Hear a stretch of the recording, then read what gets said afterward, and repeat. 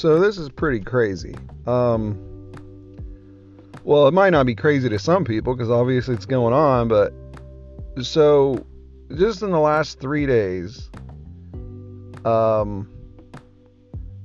Potato Head became Potato Head because it's sexist.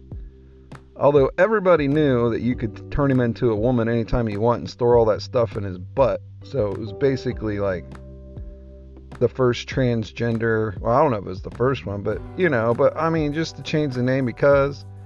And this is after Coca-Cola comes out with a pamphlet telling its employees how to be less white. And then now they said Dr. Seuss has racial undertones, so they want to stop that from being in school libraries. And then that's after this man, well, I guess woman, I don't know what to call the thing, Dr. Rachel Levin, who Biden's trying to get in there like the assistant health secretary or whatever, comes out and they want to make it legal for like 6-year-old kids to change sex and put them on puberty blockers and all that stuff. And I'm just like, give them hormones.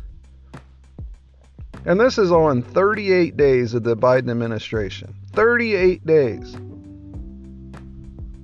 What's America going to be like 3 years from now? Or even a year from now? I don't know. This is just too crazy. That's all I can say. It's too crazy.